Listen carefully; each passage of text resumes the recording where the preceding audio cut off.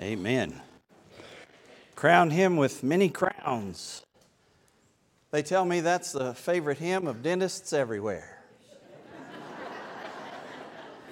Is that right, Larry? Yeah, there we go. Back in the spring of 2011, a 16-year-old sophomore at a private school in Seattle spent a week volunteering in a third grade class in a Seattle public school as part of a public service project. And at the end of the week, this young lady, whose name was Jessica, had gotten attached to the children, and she wanted to put some candy in some plastic eggs and give them out to the kids, but she wasn't sure if the teacher would let her do that or not. Jessica says, I went to the teacher to get her approval, and she said I could do it as long as I called this treat spring spheres. I couldn't call them Easter eggs. Well, Jessica thought that was silly, but she decided not to question the teacher. She went ahead, she got them ready, she brought them to class. And she says, when I took them out of the bag, the teacher said, oh, look, spring spheres. And all the kids were like, wow, Easter eggs. So they knew, she said. But that story is just one little example of the confusion so rampant in our culture these days. You know, Easter eggs and Easter bunnies don't really have a thing at all to do with the resurrection of Christ, but this poor teacher was apparently afraid that someone who wasn't a Christian might feel somehow left out. The underlying message of that, of course, is that Easter is not for everyone. But I'm here this morning to tell you that Easter is indeed for everyone.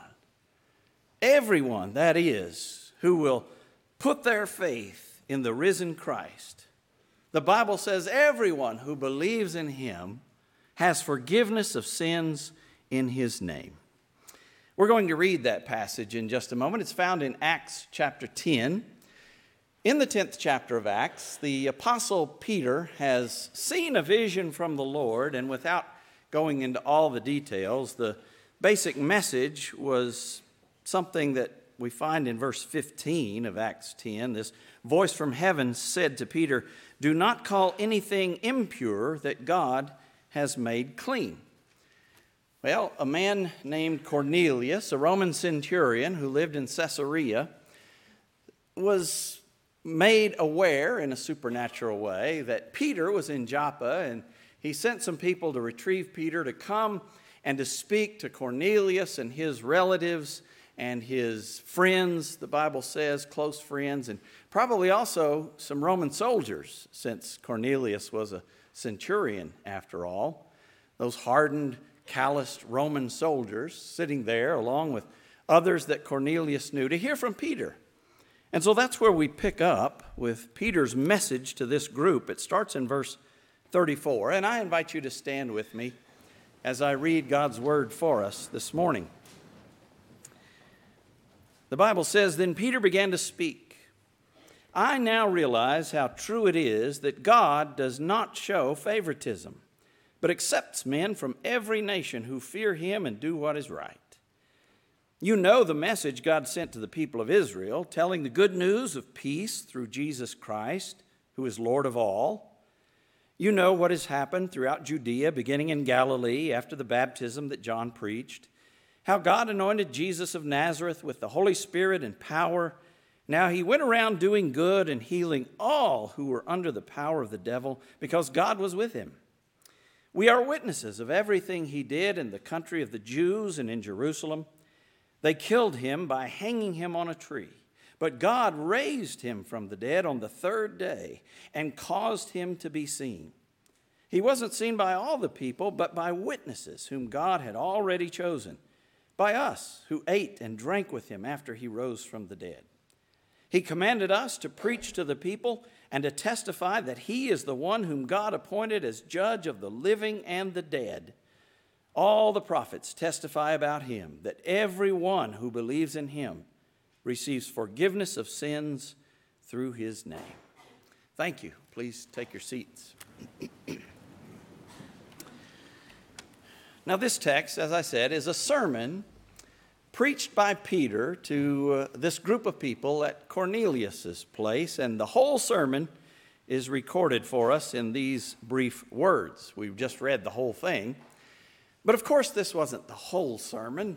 My sermon is not going to be nearly this short, and neither was Peter's, for that matter. There's other things I'm sure that he said, but this is the gist of it. You get the idea.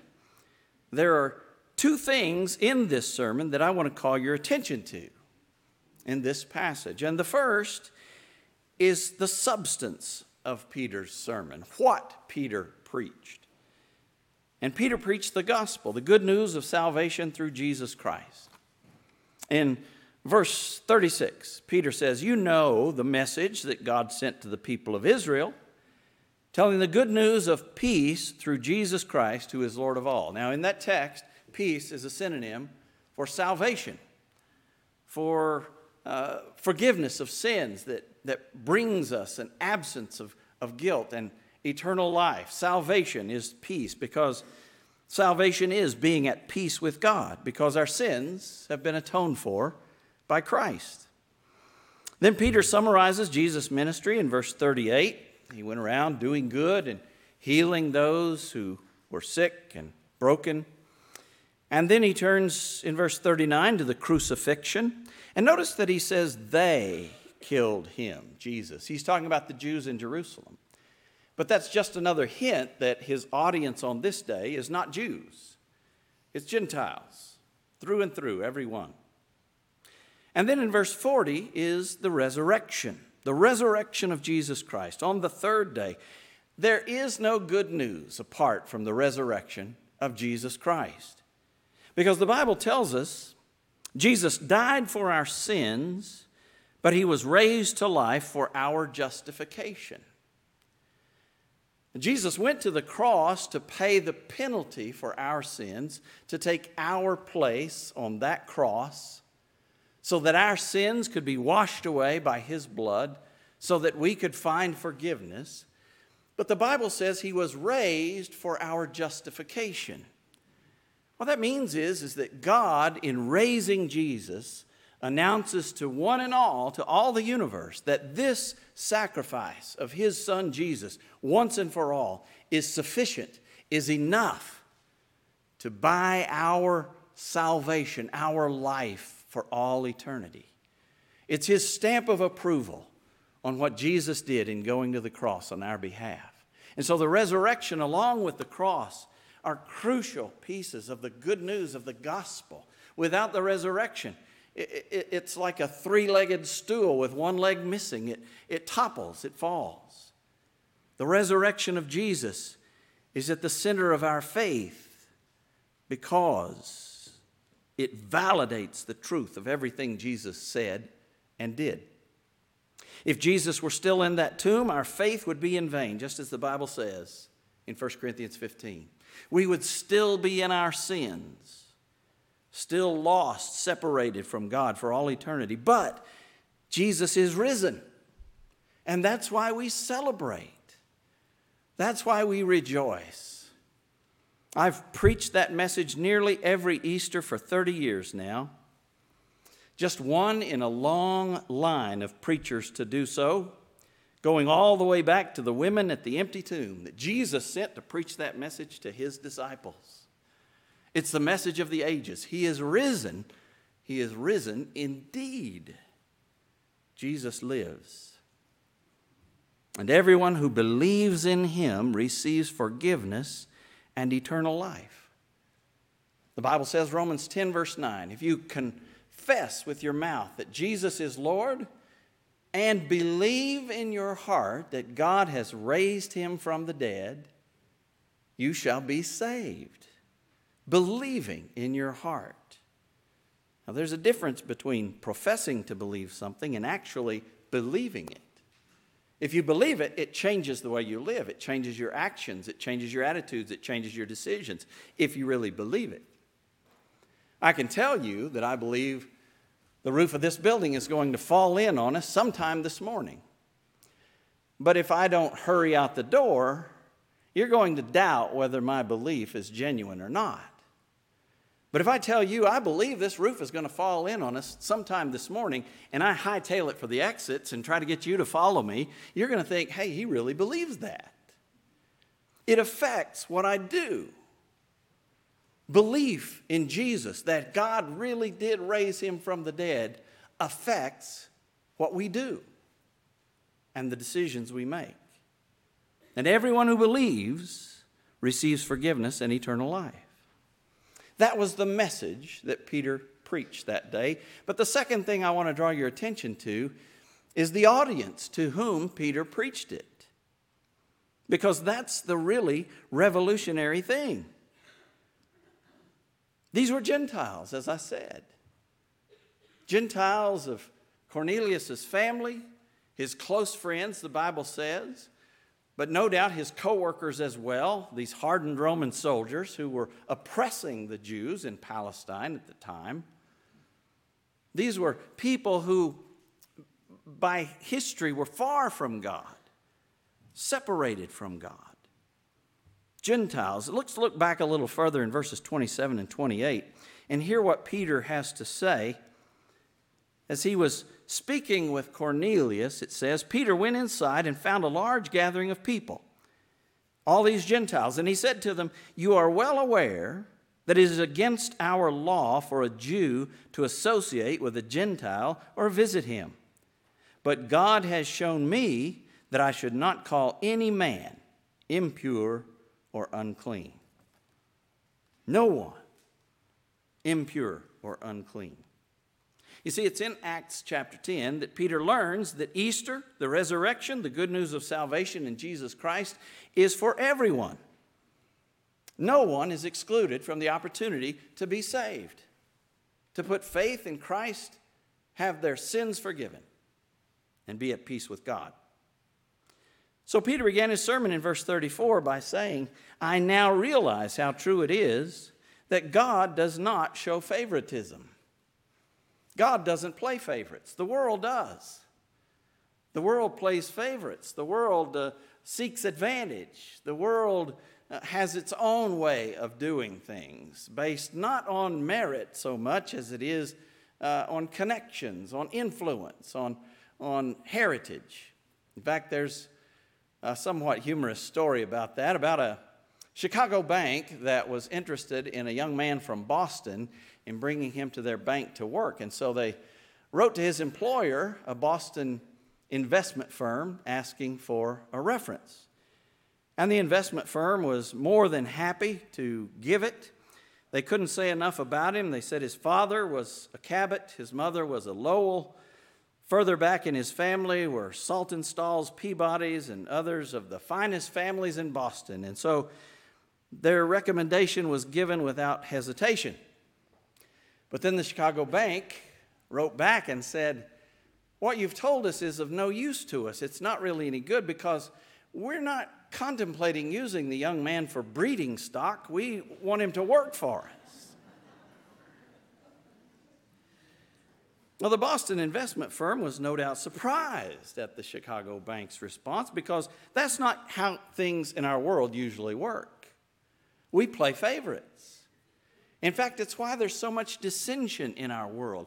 We want to be with those who are like us, and we want others to be like us, and we want to make them like us. We play favorites. And it causes dissension and discord and more sin and war and all of the terrible evils of our world. But the Bible says God shows no favoritism. And verse 36 says Jesus is Lord of all.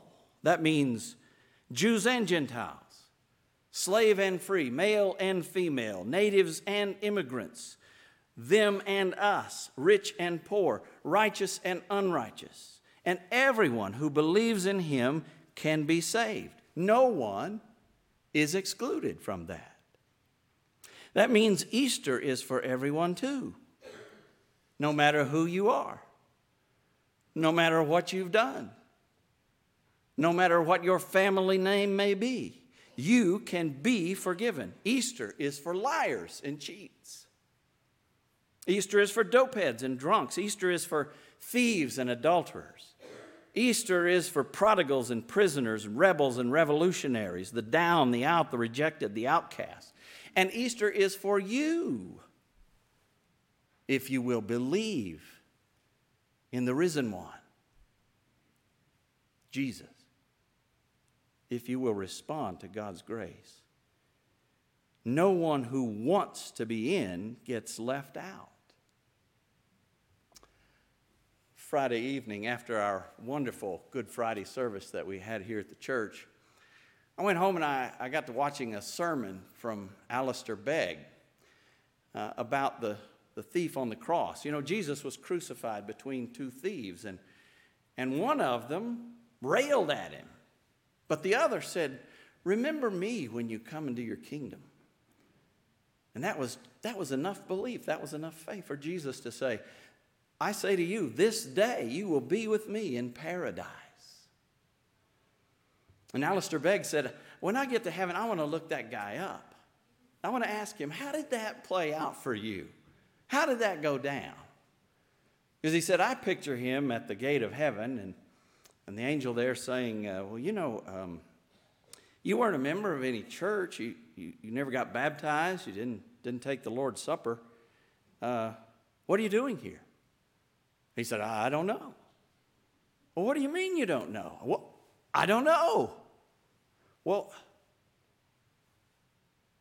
I'm going to have to get my supervisor then to check this out. He goes and gets his angel supervisor who comes and says, "Okay, you understand the doctrine of justification by faith, right?" "No, I've never heard of it in my life."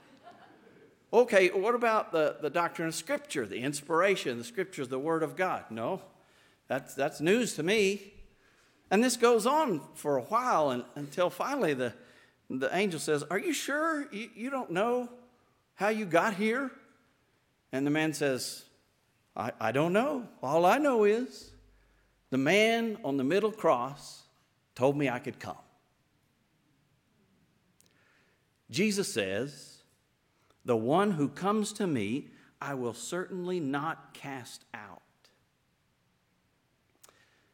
But you must come in faith, in repentance, believing and trusting that Jesus died for your sins and was raised for your justification. Now, that doesn't mean everyone's going to be saved, or that there won't be some who are caught by surprise on Judgment Day. Verse 42 says, Jesus has been appointed the judge of the living and the dead.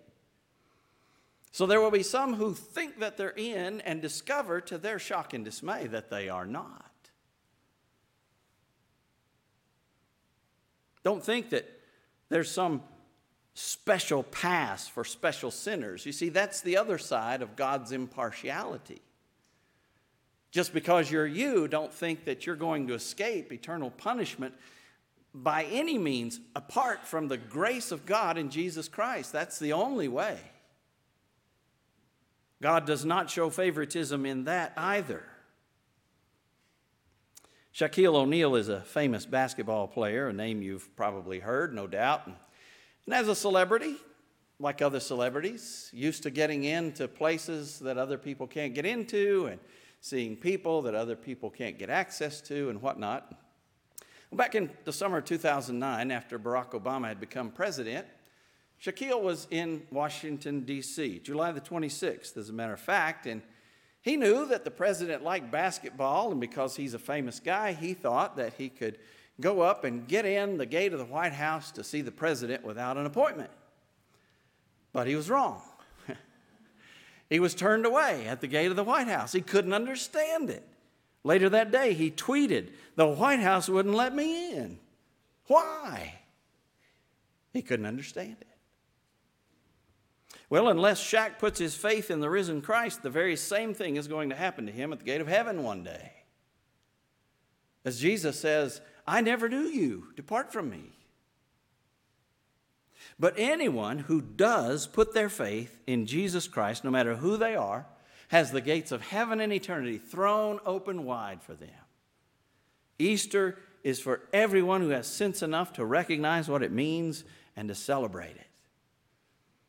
The Bible says in verse 43, Everyone who believes in Christ has forgiveness in his name. Do you believe in him this Easter Sunday? Is your faith and your trust in Jesus Christ and what he's done for you on the cross and what God has done in raising him from the dead, demonstrating that he can give you eternal life as well?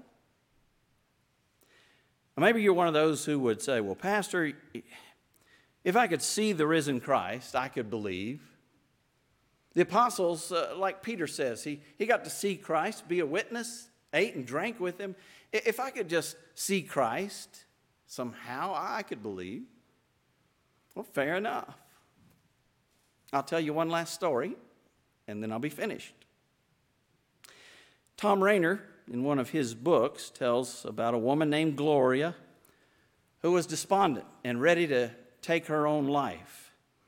Years of drug abuse and failed relationships and multiple rejections had just pushed her to the edge.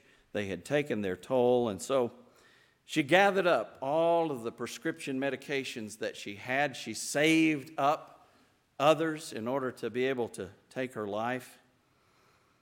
In order to keep the neighbors from hearing anything unusual, she turned on the television and turned the volume up, and it just so happened that Billy Graham was preaching in a crusade on TV, and she saw at the bottom of the screen it said, if you need help, call this number. And so she thought, what have I got to lose?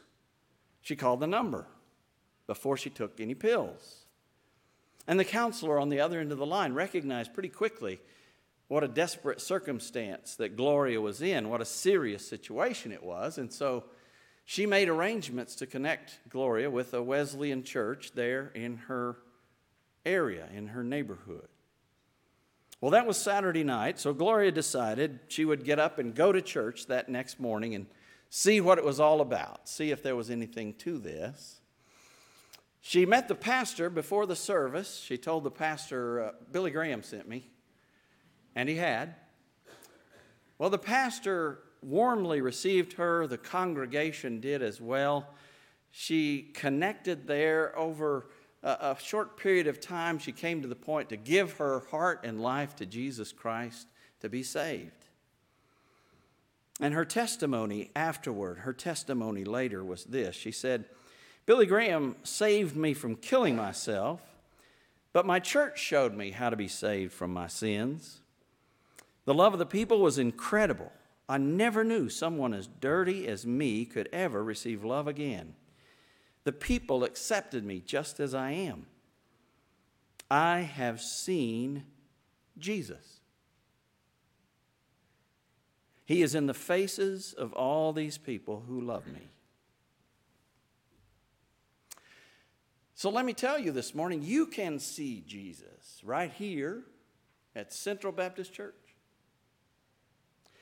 I know that's true because I have seen Jesus right here at Central Baptist Church in the faces of those God has brought into this place and connected to him.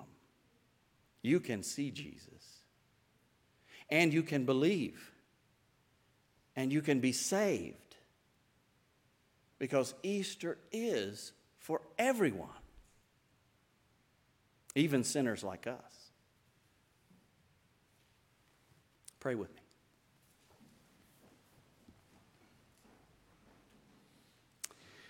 God, how grateful we are for the salvation you've extended to us in your Son, Jesus Christ. The one who went to the cross to bleed out his life for our sins. And the one who rose from the dead on that third day in demonstration of the effectiveness of that sacrifice to take away the sins of all who would come to faith in Jesus Christ. God, I pray that you might move in our hearts here this morning, that you might strengthen our faith, our belief, our trust in you. And if someone is here this morning who hasn't yet placed their faith in you, I pray you would call to that one.